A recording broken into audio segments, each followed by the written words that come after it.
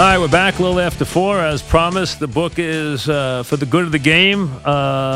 William Morrow, HarperCollins, Bud Selig with Phil Rogers, the longtime owner and commissioner of baseball, and also, I should say, Baseball Hall of Famer, because that's where it ends up, too, is now a member of the Baseball Hall of Fame. And Bud's been coming to this show for many years. This show has been in existence now for 30 years, 20 with my old partner, the Mad Dog, who I'm sure you still go visit. And Bud and I had our battles, but I said the good thing about him was he always came and he always spoke his part, which was good. So, Bud, welcome back. Nice to see you. Pleasure. And congratulations on getting into the Hall of Fame. Thank you very much. My pleasure to be here. And we did have some battles, but, it's like a lot of things in life. You work those out and move on. Absolutely. It's interesting. You tell the story of really your whole baseball life, but for the audience too a little bit, because it was a whole baseball life for you. As a youngster, his father was a successful car dealer.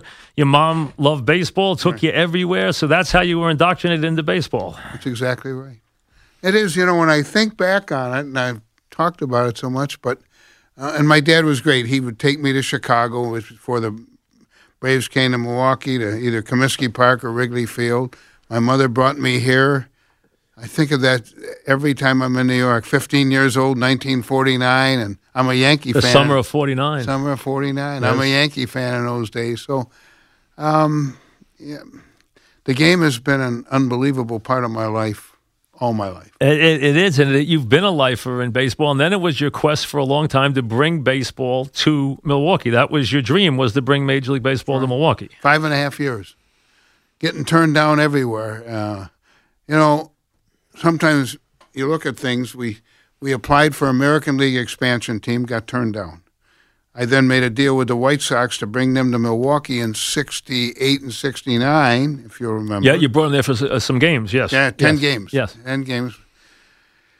And then we tried to buy the White Sox, had them bought, but the brothers, a long involved story, got in a fight, and that ended. And then I started in Seattle, and I have to tell you, as you look back on it, Mike, that doesn't work. I'm done. So none of this ever happens. And we got a team. So you would have been out if that didn't happen, you believe? We were out of options, and it just, March 31st, bought a club out of bankruptcy and opened up in Milwaukee on April 7th.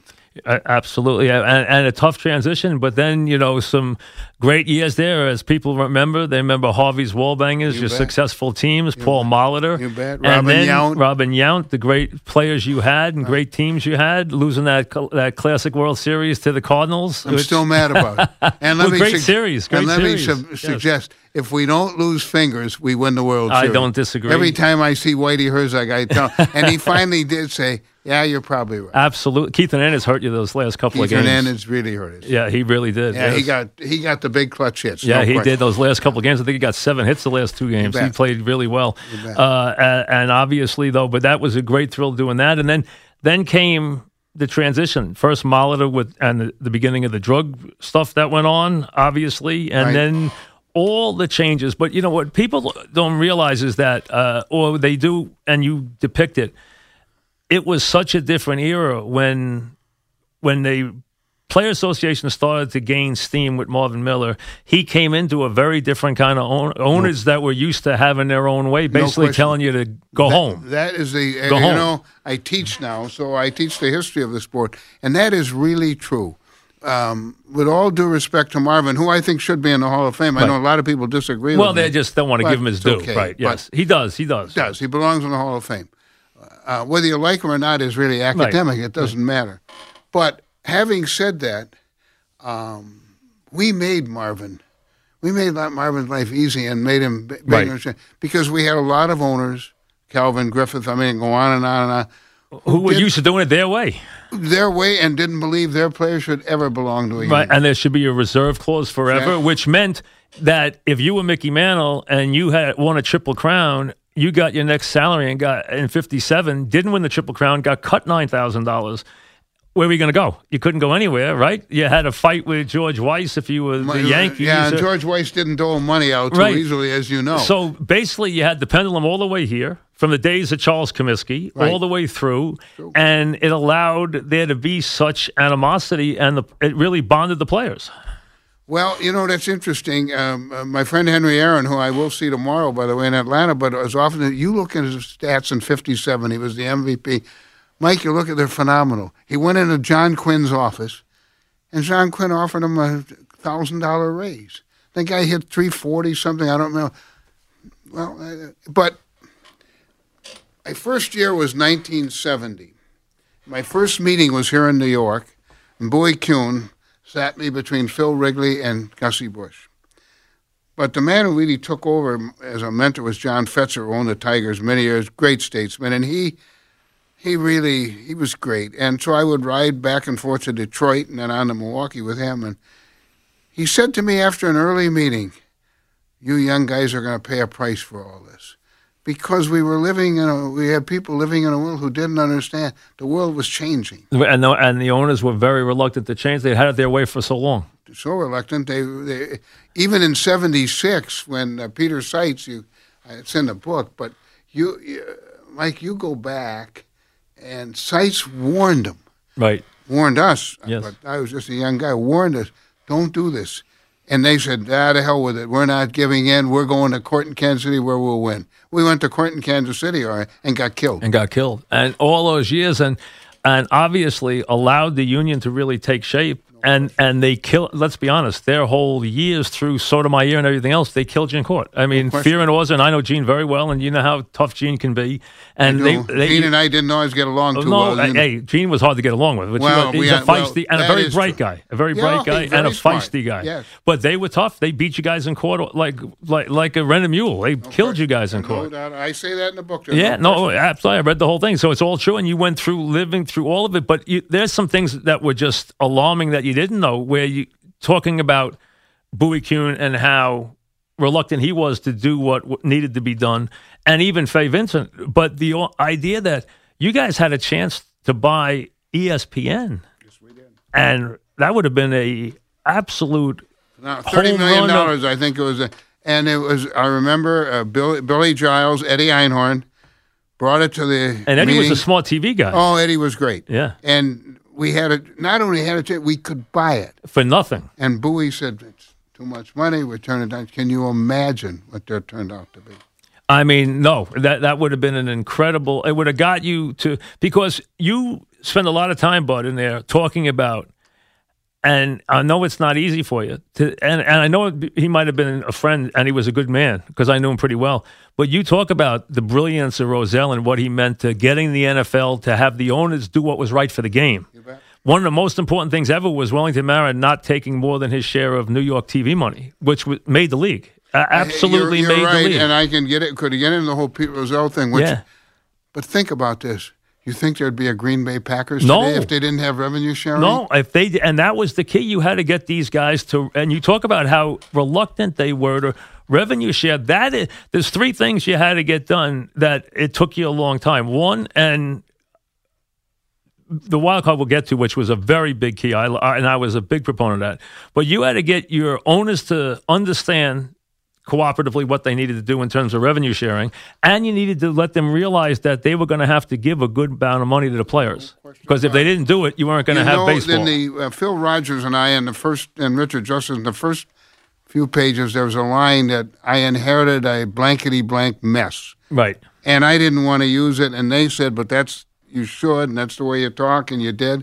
That's what I inherited. Right. In '92, everywhere I looked, Mike, we had no labor peace. They had 7 work stoppages. We later had an 8th one, which was very sad. There was no revenue sharing, none, zero. And they were resistant to change to a point where they hadn't changed anything. So when I started studying the wild card my first year, and I'm thinking to myself, well, we deed September away. If there aren't races, it's over by Labor Day. To the NFL. But the owners were good. I have to say, they understood. I got to the meeting that day, as I say in the book. Yep. The National League was great. American League, I had all the votes. Somehow they went south. I had to call a little break, and the one guy who stayed opposed was George Bush. He was, but to his everlasting credit, he said this to me many times, but he said it that day. He said, I want you to know, if you need my vote, you got it. I hate the idea. I don't think baseball should do this. It turns out they should. But I had his vote. But at 29-1, at that point, I didn't care. Fascinating thing, you as a commissioner, and it's funny, tell the people how you became the commissioner, because at the time it was considered to be almost heresy. Here's a guy who's going to be an owner, right, going to be the commissioner, but the commissioner's job had changed. Once you had a union, you had a different commissioner, which we all know. Well, that's right. A different rule for commissioners. See, you understood it. A lot of people never understood the evolution of the commissioner's job from Kennesaw Mountain Land and said, was the world different? You know, I didn't often agree with Marvin, but Marvin said something in 80 or 81. And as much as I like Bowie, and as close as I was to Bowie, Bowie didn't understand it. Marvin said, I represent the players. Bowie doesn't. And he was right. He was right. He was right. You represent the owners. Yes, there's no question That's about it. You're the owner's man, and they're the players' man. That's exactly man. right. You have a bunch of constituencies, but the players are represented by the Players Association. Talk when you made your breakthrough to the owners. Talk to the fans. Tell the audience when you made your breakthrough to get the owners to start to understand about revenue sharing. In 92, it started. First thing I did, because I wanted some change. I wanted to understand. But then I began to talk to them. We had a meeting in Kohler, Wisconsin, where they make, sure, toilets and stuff, and I wanted to flush a lot of them down there, but that didn't work too well. But it was a terrible meeting. Anybody who was ever there, I'll tell you a funny story about which it was all about economics, big markets, small markets, medium markets. Years later, I went to the White House, or the Red Sox were being inducted, and I saw the president before, and I rode back. He said, ride back with us. So I rode back with he and Lauren. We were talking about how are things, and, things were tough there. And he said to me, if I could make it through Kohler, I can make it through anything. That's how bad Kohler was. Unbelievable. I left Kohler knowing, but slowly but surely, there was no doubt in my mind that if we didn't change the economic pattern, like they hadn't changed the economics since I call it the Ebbetsfield Polo Grounds days. You understand that. Yep. A lot of people didn't. They hadn't changed it since 1930. And so what I finally said to them over and over again, including George, being George Steinbrenner, yes, look, guys, we're going to die, and the sport is going to die. And we can talk about Roselle. There's one thing I always, and I know they were much smaller, in 1961, he was 33 years old. He got them to share a revenue.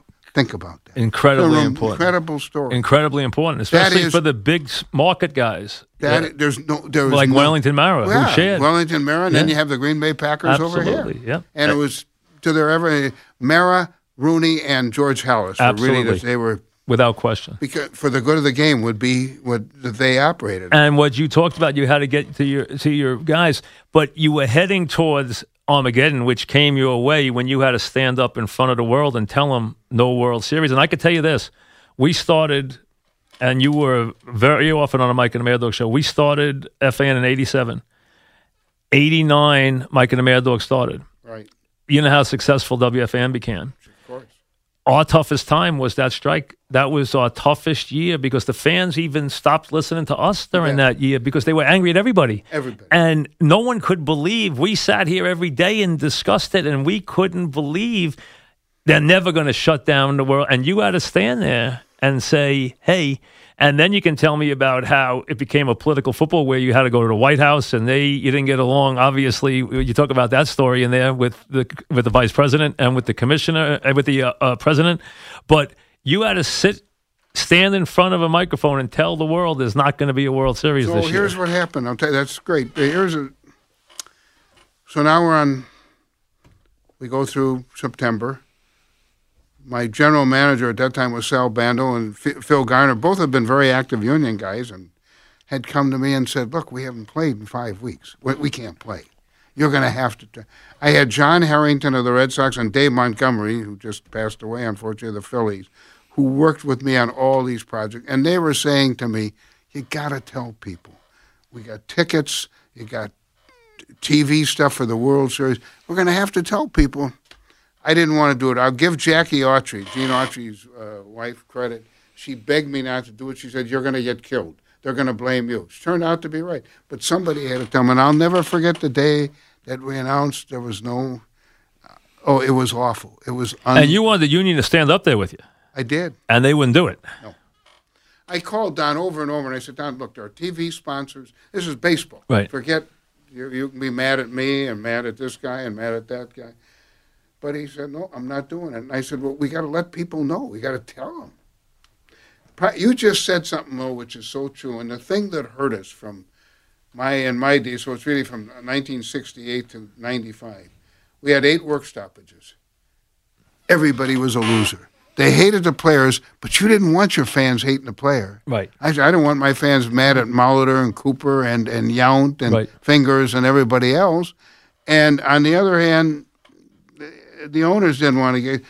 So the game suffered because people were, as you just said very well, mad at everybody. They were mad at everybody. No, you don't have to tell me. As you know. No. You were a villain. I was the villain. Yeah. I was a villain. You got a lot of attention. You were on the cover of the New York Times It magazine, was bad. It was the whole bad. thing. A guy named Pat Jordan who wrote a story. Oh, my goodness. My wife is here. There were days we'd be watching television and she got up and turned it off. It was bad. What is your recollection of that winter? Going through that winter, what were you expecting that spring as you went through? We were talking about using replacement players. Didn't really want to do that, by the way. It got a lot of attention, but we didn't want to. I was very concerned, and it turned out, Mike, that it was worse than I thought. 1995 was a brutal year. I think we drew just a little over $50 million. It was awful. It was the only good thing that happened. On September 6th, Ripken broke Gehrig's record, and that, if you remember, was phenomenal. Yep. Other than that, a total nightmare. Yeah, and in our town, what was good is the Yankees just blossomed that year, as you know. And you talk a lot about George in there, and George was you would think you guys very different, the bombastic, bigger than life George, but you had a good relationship with George through the years, right? You know, it was interesting. When he came in, I could sit here all day and you'd be fascinated because you'll remember something. I came in 70, he came in December of 72. And he used to kid me a lot. He paid $10 million for the Yankees, and I paid $10.8 for Milwaukee. So I took a lot of abuse. And we never agreed on anything. But you know what? We really became good friends. Our families became close, and he was good. And even at the end in revenue sharing, where he was mad and we went through a lot of stuff together, but in the end, he was very loyal. And it was, so I do talk a lot about him. He was really interesting because he was angry, always angry. And I'll tell you what would happen. He and Bowie hated each other. And so either Mr. Fetzer or Bowie would call me, this is in the 70s, and say, "You got to call your guy. Did you see what he said?" And he did. And it was generally something. So I'd call him. And he'd rail and rant. My secretary had been Vince Lombardi's secretary for 11 years, and George loved Lombardi. You can imagine why and how. And so he really liked her. And she'd always say, and he'd hang up. He'll call back in 10 minutes. You could set your watch. 10 minutes later, the phone rang, and it was George. "What do you want? What is that? No good. I won't repeat on the radio what he called." And I said, "Georgie, come on, don't do this. This is not worth fun." "Yeah, you're their golden boy. I know that," because he hated, he really hated Bowie. Finally, he would agree, and this went on many times. "But you tell Kuhn never to have you call me, blah, blah, blah, blah, bang." And then we'd go through that again. But what happened over many years, and one of the first things I did when I became the acting commissioner in 1992 is I brought George back because I felt he hadn't been treated fairly in the legal process. That's a whole other story. And so, yet, when it came to BAM, which became a huge success, right. I'll tell you a story about him only because as my wife is sitting there watching, and she'll remember this. The night before, the three of us have dinner. George, my wife, and I. And I said to her on the way there, don't bring up the vote. There were 2 votes. The first vote was going to be they were going to extend power to me to solve the economic problems. And that they voted 30-0, and he was gone. The next one was what later became BAM, which became enormous success. Enormous success to this day, enormous. And I wanted it to be each club owned the same amount. Right. George owned, Kansas City owned. Right. And I had 29 votes, and I didn't have his. And so halfway through dinner, my wife said, well, how are you going to vote on that tomorrow? Oh. And then he starts raving and ranting, raving about the little guys with the hand in his pocket. He was always smart. I'm not talking about Milwaukee, but I'm talking about Kansas City, Pittsburgh, Cincinnati, Detroit. He went on and on. On the way home, she says, well, how is he going to vote? I said, I have no idea. So the next day, we vote in the morning, everything fine, vote in the afternoon, and it turns out to be huge, huge. And everybody's voting yes. That's the other thing George said. You got all those dopes of, and Georgie, please. We came to the Yankees, and our legal treasurer, Tom Nostertag, says, New York Yankees, no answer. Seemed like a year. This was huge because I was insisting in those days on 30-0 votes because I knew that if you didn't, they would grumble, and that if they voted for it, finally, to make a long story short, he voted yes. And with the covenant, I don't know why I'm doing this, but I'll vote yes. And it turned out to be one of your biggest successes. Enormous economically. Enormous. Yes, success. Absolutely. We're talking with Bud Selig. Quick break for the good of the game. HarperCollins with Phil Rogers back after this. Right now, I'm talking with Bud Selig, the longtime commissioner for the good of the game. Bud Selig with Phil Rogers. Tonight's All-Star game. It brings back. One move Bud made was one of the smartest moves ever, and that was the wild card, which people screamed and yelled about, and they were out of their mind because he put the chase back in baseball in September and took the sport back from football, which had owned it. And then the worst, which was putting anything on the All-Star game, which I hated from the beginning, which you just tried to pump life into something that has changed. You talk all the time about change in baseball. The All-Star game doesn't have the same importance or gravity because you have one league. There's only one league now, one big league. Right. There's interleague play, so that it doesn't have what I had or you had when we were kids. We loved the All-Star game, but now they don't care about it enough. Well, that was it. Now, this is great because you said before we've agreed on some things and not. Right. The wild card, I took abuse. If you and remember. I love the wild card. I know. But I hated the other one. I thought that was the craziest one Let me tell you ever. what happened. I'll tell you what happened, and I understand that. You're right. I go back to I go back into the 40s, but Right. 1950, Williams broke his elbow and played all 14 Right. innings. The All-Star game was huge in those And days. so what was happening by the time we got to 02, guys didn't want to play. Right. If they came there, their limos were waiting for them in the Right third out of or the fourth. game. Boom. Gone. Right. They wanted out after the second inning. Right. And we were really having problems. Now, I have to admit this to you. You and I know each other. I'm going to be very Right. candid. Fox said to me, and they were carrying the game, we got to do something, and we talked about this time it counts. And I wasn't sure, but I wanted to do something because it's a better all-star game if you do something. So we did it. It had nothing to do with a tie in Milwaukee. That was my friend. Everyone always thought it did because you ran out of pitches in the All-Star game. Yeah. Well, Joe Torre Right. and Bob Brenly, and I love Right. Joe, and Right. it was just one of those things that happened. The only thing I'll tell you, it just comes into my mind. I said to my wife in the seventh inning, he brought in Barry Zito for one hitter, and I love Joe. Right. Frank was one of my sure. best friends. Absolutely. And I said, I hope he knows what he's doing. And it turns out they ran out of pitchers. Joe Torre actually lived at your house. Yes. Oh, it sure did. Yes. Yeah, that's an amazing story. Too. Oh, yeah, sure. Frank. Yeah. I'll never forget. Frank says, you got to watch the kid. I'm going on a road trip. And he was a great small kid. world. But, Small yeah. world, yes. So, the only thing I wanted to do is bring back the game. And so I know this time look, and I understand, believe me, I had a lot of people that disagreed. But here's the point. We didn't have Einstein's theory of relativity. One year you got it, the next year Right, there's no There way wasn't to, right. So I said to myself, the next year in Chicago, we're sitting down there, it's the ninth inning, all the players on the American League, next dugout are on the top step, all the players in the National League are on the top step. Little for call, Atlanta kid hit a ball that was caught at the wall. I thought, oh my God, we're going to have another tie, but it was caught. But there was interest. That's all I was trying to do. Okay, fair point. I understand that people thought it would, but it did bring back more interest. And it's hard at these All-Star games. It's very hard now. The players make so much money. It's a different world. They want the time off. And your sport at least has a game that lends itself to an All-Star game. The other leagues do not. I mean, there should never be one. I don't want to say that, but you and I know that's true. It's the only sport because the pitcher is still the pitcher. So that's exactly right. All right, let's get to the other big issue, which is the steroid issue. And here you have now, you're back on the field. You have Sosa, McGuire bring your sport back with the home run chase.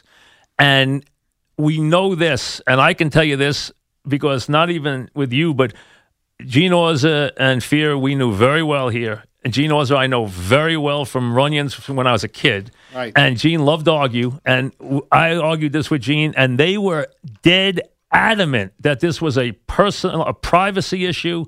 This was not anything that should ever be legislated. And Gene was like adamant. The union was adamant. And I said, Dean, you're so wrong. It's going to kill the sport. And they're like, I said, what about the Olympics? What do you mean it's a privacy issue? It's a privacy issue. This is not worse than smoking cigarettes. He was so far out there on that. You had to deal with that. You're trying to keep labor peace at a time where you just came off a World Series being canceled. You bet. So you wind up not getting testing for years because of that. It was interesting, and I'll say this. Were you and the owners as far? Where was your position compared to theirs, which was clearly they didn't want any testing? Where were you guys? Over on the other side. You wanted testing. Well, here's what happened.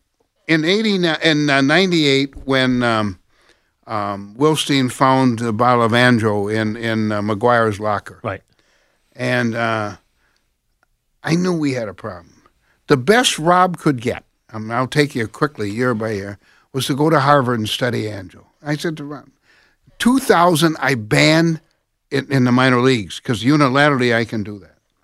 Now we're in 202, right to the deadline, August 31st. The last item, 7 o'clock in the morning. Tommy Glavine had come in, and everybody wanted to make a deal, but it was painful.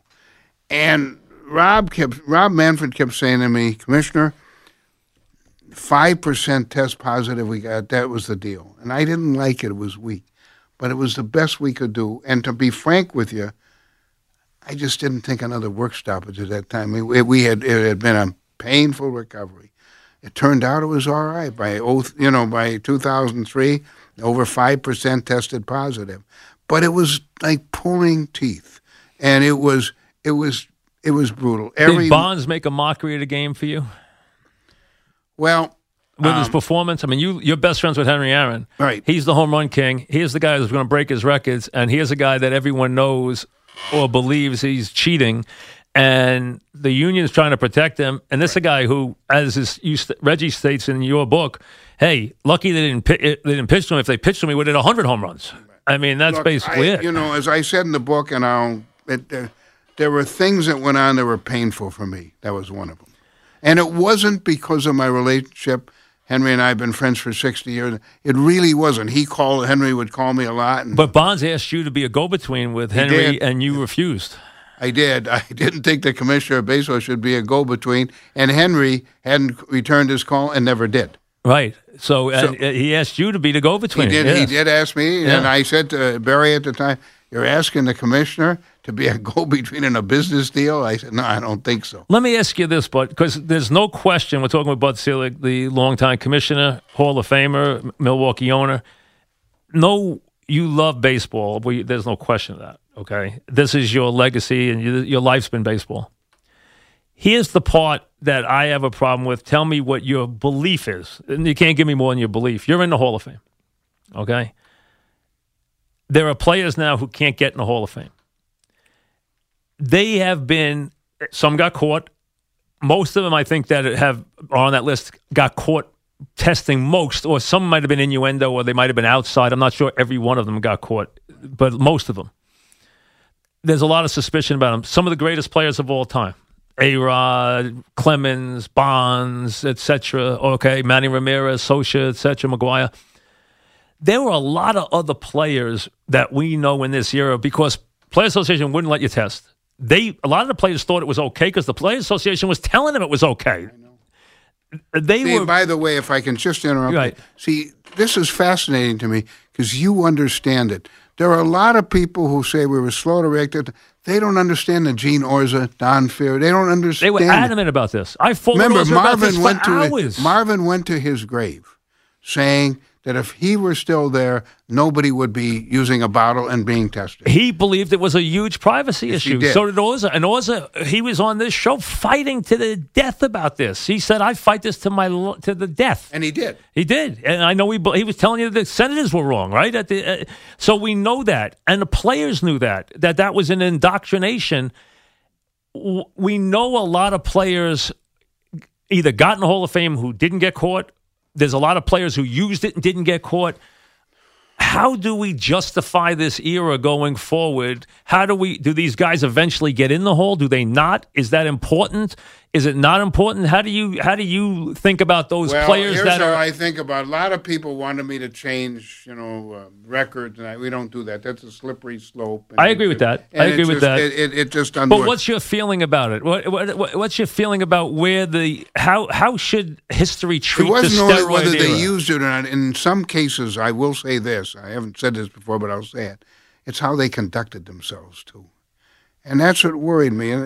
For the good of the game, Right. It's something I happen to believe. And so These players didn't put the game first, in your mind. They did not. Okay. Clearly but not. But there Clearly were a lot not. of guys who didn't get caught, clearly, who used. Do we somehow, but how do we, as a baseball historian, which you clearly qualify as, what's your opinion about how these guys should be treated in history? I think the writers, what I've said to a lot of writers is they know the whole story. They know who cooperated and who didn't. There were some players that really did cooperate. They may have used, they may have not. It's a very complex issue. Right. I guess what I would say is I'm going to let the writers make that judgment over a period of time. They know what I know. And Would you have a problem if those guys got in the hole? I'll let them make that decision. Okay. No, I'll let them make that. How do you feel the steroid issue has been adjudicated since the Waxman days, since you had a test? What do you feel you are now as far as baseball Proud. is? It makes me proud. With all the heartache of this, to think today, and WADA, World Anti-Doping Association, will tell you, we have the toughest program in American sports by far, and maybe the toughest program in America. Now, is it perfect? No, I don't want to tell you that. You and I know that there, but I'm telling you, for instance, George Mitchell, and remember, I hired Mitchell Right. because I just didn't have anything to hide. He conducted 1,900 interviews. We spent a fortune. All that's okay. The union never met with him once. And Don and George were originally friends. They weren't after a while. And so we'll never know everything. We knew a lot about New York, as Right. all the Mitchell report, but there were. But I'm confident that he made 20 recommendations. I still talk to the trainers. I love the professional athletic trainers. They know more what's going on in the Sure. clubhouse than anybody else. And the team doctors, a lot of team doctors, they're very confident that we really have a really tough, solid program. There was a feeling that when you went in front of Waxman, that was the last straw for you. Was that true? I already had the last straw, but that was an ugly day, and I was angry. I was angry with everybody, and my determination became more, and I'll tell you why. And Don was there that day. I don't even remember Gene being there, but Don was there, and he was uncomfortable, and it was just painful. The first two witnesses that day were Don Hooton and Bob Garibaldi. Their sons committed suicide Right. taking steroids. And I sat there saying to myself, I won't use my favorite words here because I don't want you to get thrown off the air, but I said, we're not going to do this anymore. And I told Don that later, and I kept on him. I kept on him and kept on him. One of the writers, Murray Chass, used to refer to me as the evangelist because that's all I did is talk about. But the problem was, what was interesting to me, I had a lot of players come to me, a fair amount, who really wanted testing because they didn't like what was being said about them. Right. Some of them played right here in New York. So Right, you know what I'm absolutely, talking about. absolutely, and they were fighting their own union about it. There's no question about it. And they were fighting with Gene. in Right, particular. especially Gene, absolutely. Especially Gene. And so then it got tougher and tougher. And by 09, or 06 and 09, we made 2 early deals, and it got a lot tougher. We've hired a doctor, Gary Green from UCLA, many years ago, the leading expert on it. And I talked to him with some regularity. And he satisfies me that for the most part, we really have solved the problem. And so that's all I can tell you is, yeah, I am proud of that, because remember, this is a union that never had agreed to it. We talked about No cocaine, question. we talked No- about no all question. the other things, and so and you know, Gene never gave up, and Don finally retired. Michael Weiner was tough, but he was fair and rational, and it was, you know what I He was the first one that didn't have Marvin Miller over his shoulder. exactly correct. They were always afraid to upset Marvin Miller, You fearing just- Oza. This is great. You're the first person. Well, I that know did both that. of them. That's why I knew that. And they always were. He was like their legend. He was question like the about it. guy who they never wanted to have him call him up and say, "What are you doing?" You can't do this. Right. And that's exactly right. And that's where the steroid issue be. And that's the people who say, well, you were slow to react, you liked it at home run. Let me tell you something. In 98, you had the McGuire Sosa thing. Our attendance went down in 99. Do you know when it got better? 03 and 04, when the tougher testing pool went in. So that was just the one thing I'm going to say in defense of the owners. This is where George was great, by the way. George was. They never objected. I told them, if we have to go on strike, we have to do this, we're going to tighten and throw these things out. And never once, I would tell you, did one owner say to me, well, you know, why don't you leave it alone? So What owner was on with Bud Selig? What owner in your stay? You went in there and were the acting commissioner for what, 6 years, 5 years? yeah, 6 years. And then The commissioner for right, so I was really the commissioner from 92 on. a tremendous run as the commissioner, and through a very successful time for baseball. There's no one can dispute that. I mean, just look at the ledger as far as the revenues. From the standpoint of the owners, you talk about for good of the game. What owner, and this isn't disparaging any of the others, but one owner was your go-to guy when you needed to make a consensus? Who was your guy to pull the other owners along? Well, I learned it from John Fetzer, but of course he was gone. But Right. I would use him as you know. There were really a bunch of them, and I hate to single owners out. Well, but which guy was the guy who you think was the best at using who was? I had a whole bunch. Was there one who was just really good for the game there himself? were a bunch that were were. that really understood this. I hope that goes on in the future. I mean, I could name a bunch of them. Bill DeWitt in St. Louis. Just you couldn't have a better owner. But I could go on and on. And Jerry Reinsdorf was always really very, very good. And there are a bunch. You know, interesting because owners had been really difficult. In 92, owners hated owners. Owners hated the commissioner. I once told my wife she wanted to know why I didn't want to take the job in the 90s. And George, in particular, was putting a lot of pressure on with everybody else. And I said, well, the 8 people that preceded me either got fired or died in office, and I don't like those guys. But this worked out okay. But there are really, you know, because I don't want to forget, there were so many. They were good. Yes, the revenue sharing debates were brutal, but in the end, they voted 30-0 on that too. And we started, you know. Yes. Was it harder to get the revenue sharing or harder to get the wild card in? Oh, revenue sharing by far. By far. Yeah, wild card was actually came along pretty well, and of course now everybody says, well, it was. But you remember, Would you have handled Pete Rose differently? No.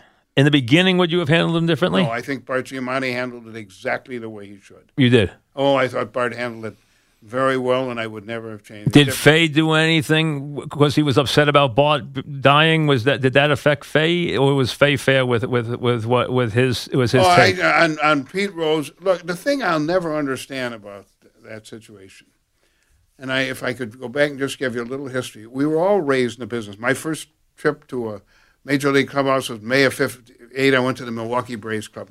Big thing from Ford C. Frick said, if you gamble, you're gone. You're gone. You're gone for life. For life. It said it. Right on the wall. There Right. was no. So, to this day, I happen to believe that. And so, did Bart handle it right? Yes. and did everybody else, Fay, and now Rob, absolutely. Did you ever meet with Pete in your years? I met with Did you ever Pete. come close to putting him back in baseball? No. No. No, I'll Okay. tell you what happened. Johnny Bench, Joe Morgan, and Mike Schmidt, all of them are friends of mine, and they brought him to Milwaukee. And then they left the room. We talked for a while, and I know he had called Robin Yount, and he had called Molitor, and and I love players. I think you know that, but it wasn't a bad meeting. But I asked a lot of direct questions, which I never got answers to. It turned out he finally admitted what he had done, and so no, I wouldn't change anything.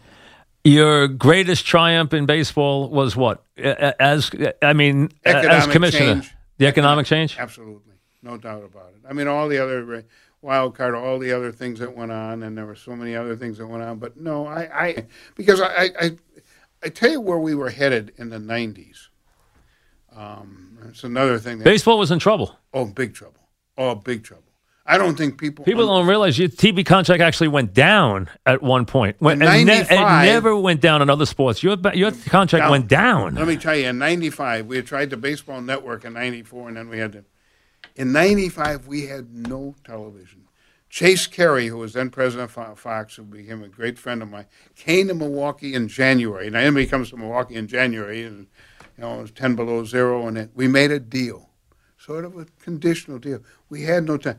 Look, when I say in that chapter, not to be facetious, I inherited a mess, banking mess. It was. There was no TV deal. There was no. Many clubs have said to me since, if you don't do what you did in the 90s, we're out of business. And baseball was in real trouble. And we hadn't marketed it well. See, that's the thing, the point I made about Rozelle. Whether you like it or not, he was a brilliant marketer. Brilliant. Absolutely brilliant. And he did for them. Understood television so well, too. Yes, he knew it brilliantly. And we had to avoid it. So now you do the wild card, you do all these other, and slowly but surely we began to turn things around. And, I got lucky. I said to them the day I took the job, and before, Fred Wilpon will remind me this often, you guys judge me on how the franchise asset values are. That's how you should judge me, because that's a composite of everything else. Well, they went through the roof, and you got to get lucky to have that. But you don't do it unless you're doing all the things that will generate revenue. Does gambling scare you now as it being these leagues becoming partners with gambling? I'm old-fashioned, so I'll give you that answer, so it makes me nervous. But as long as it doesn't affect the game on the field, the players, the executives, the owners, everybody else, okay, I can live with that, but they got to be careful. In the end, this office got formed because of the Black Sox scandal. Right. So what is the job of a commissioner in every integrity of the game? Integrity of the game. Exactly. That game has to be on the up and up. If it isn't, you don't have a game. If I always say to my students, if you're going to game tomorrow, and there's a scintilla of doubt in your mind that maybe there's something wrong with the game, you have no game. No game. Totally agree. And no one wants that. Everyone wants that. No matter what your take is, everybody wants that. Absolutely. Do you like where the game is right now? People trying to speed it up? Your successor trying to speed it up? I do. I mean, there are things that need to be done. Don't misunderstand. I've lived through too much. Right. I've lived through 68 and 70 when they tinkered with the mound, and then we brought the DH in because there was no offense, and people are excited about where they are now. The only thing I can tell you, the thing I've lived with, and a story that I tell, and if I can just do this real quickly with you. In 1958, a sports editor at the Milwaukee Journal went to AP Sports editors and said baseball is moribund, it's slow, it's dull, it's dying. So here we are, 60 years later, sports gross income is over $13-14 billion. Billion. And we're doing well. Are there things that they should do? Yes. Are there things that they will? But Rob Manfred understands that very well, and they will do that. Whether or not you want to use a pitch clock, or whether or not you want to, Henry Aaron told me again yesterday, 23 years, I never stepped out of the batter's box. That's the thing. Go watch the 1960 World Series game. Well, you no know one what he steps said? out of the box. He said you step out of the box, and Drysdale or Gibson or Hit one you. of those guys would have drilled you. Absolutely. And that is right. Look, I watched 15 games maybe every night. Guy gets out of the box, ball one. Now he gets out and he starts adjusting all stuff. He hasn't swung. I said this to Bernie Williams. Bernie Williams said, if I couldn't do that to a pitcher, I wouldn't even know what to do. I want to make him think. I want to pressurize the at-bat. I want him to think. And we've watched it from Mattingly to all these guys, all stepping out of the box. It's another half hour. Absolutely right. No question about it. Has changed So unbelievably. they'll make those changes. The union's got to sign off on them. All right, a couple of baseball things before you go. Number one, best player you ever saw was? In person, best player, you said, wow, that's the best player I've ever seen. Who was he? You've seen everybody. Oh, I've seen you everybody. You saw DiMaggio. You loved him. Who's the best DiMaggio player? was my hero as a kid. I know that. Up. You said that in the book. But who's the best player ever? What player made you say, wow, wow? Henry Aaron. Henry Aaron. Didn't get the publicity. Didn't, because he played in Milwaukee. And Milwaukee. And he wasn't flashy like Mays. And exactly. he wasn't Mickey. And don't misunderstand. And he wasn't Mickey. Mays was phenomenal. Was he jealous of Madeline Mays? No. No, huh? No. He doesn't have a jealous bone. So now, even though he was as good as those guys and didn't get the attention till they were gone, you're right. Didn't bother him. And as his years have gone on, now he's gotten a lot of attention. Absolutely. But no, it didn't. But look, Mays was phenomenal. They both always said how good Aaron was, too. No question about it. They always did. Williams was probably the greatest hitter I ever saw. He was. I think. All right, the game on the line, okay? You need a base hit. You don't need a home run. You want Yount in the box or Molitor in the box? Oh. You're going to pick Molitor, I think. One hit. No, that's one nobody's ever asked me. That's a very good question. I'll win with either one of them. Come on, which one? Your life on the line, which one? Williams said Molitor was the best swing he saw in his whole life. Exactly. He told me that over and over. Molitor was a great hitter. Yount was a great player. Molitor was a great hitter. No question about it. Yeah, Yount was a great player all the way around. I can't. I don't know. I mean, I got to think about that one. Those are your two favorite players of the modern guys in your Brewers. Those are your two guys. Yes. You had them both so long. That's why. Did. No question about it. They were great players too. Which one were you more surprised about their career, Yount or Molitor? When they were young, which one did you think was going to be a better player? We got Molitor. He was a University of Minnesota kid. He came quicker. George Bamberger, who was our manager, who was one of my all-time And he wanted to lead him favorites. off, right? It said lead him off. We called him the Igniter. Yep. And he says, that kid is so good. He told me it in spring training, 1978. Kid hadn't played in the big leagues yet. He said, you know what? That kid's going to Hall of Fame if he stays healthy. Turned out to be right, but so did Yount. And Bamberger, funny because, pitching coaches don't make great managers. And your guy was a good manager. And he got sick, unfortunately, 3 years. We had won 93 and 95 games. He was a great manager. And they played for Harvey Keene for you guys, too. God, they loved Harvey Keene. Harvey was the same thing. They loved him, too. Harvey was a Milwaukee kid who played. My dad had a Ford dealership, American Legion ball, and Harvey played on that team. One game to win. What pitcher in your life is it? Sandy? Would it be Sandy Koufax or somebody else? I think so too. And I love Spawn. And I love those. That's how you saw Spawn all the time. But you know what? Sandy was different. Oh, he was. I got to see him pitch in person when I was a kid. He was unbelievable. Unbelievable. No one's ever been as good as he. No, that's exactly. I totally agree. No, I couldn't agree with you more. No, there's no question. If I got to win a game tomorrow, just give me Koufax. And what's the one thing you want people to remember about Bud Selig? I love the game. It was a period of change, and the game was better, but always with the understanding, and that's why the title meant so much to me.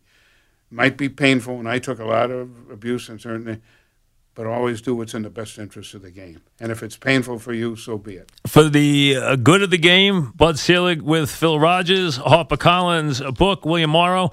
It's out now. It's going to do very well. Bud will make a couple of stops. Thank you for coming in and giving me an hour. I appreciate it, Bud. Pleasure to see you. Good to see you. Bud Selig.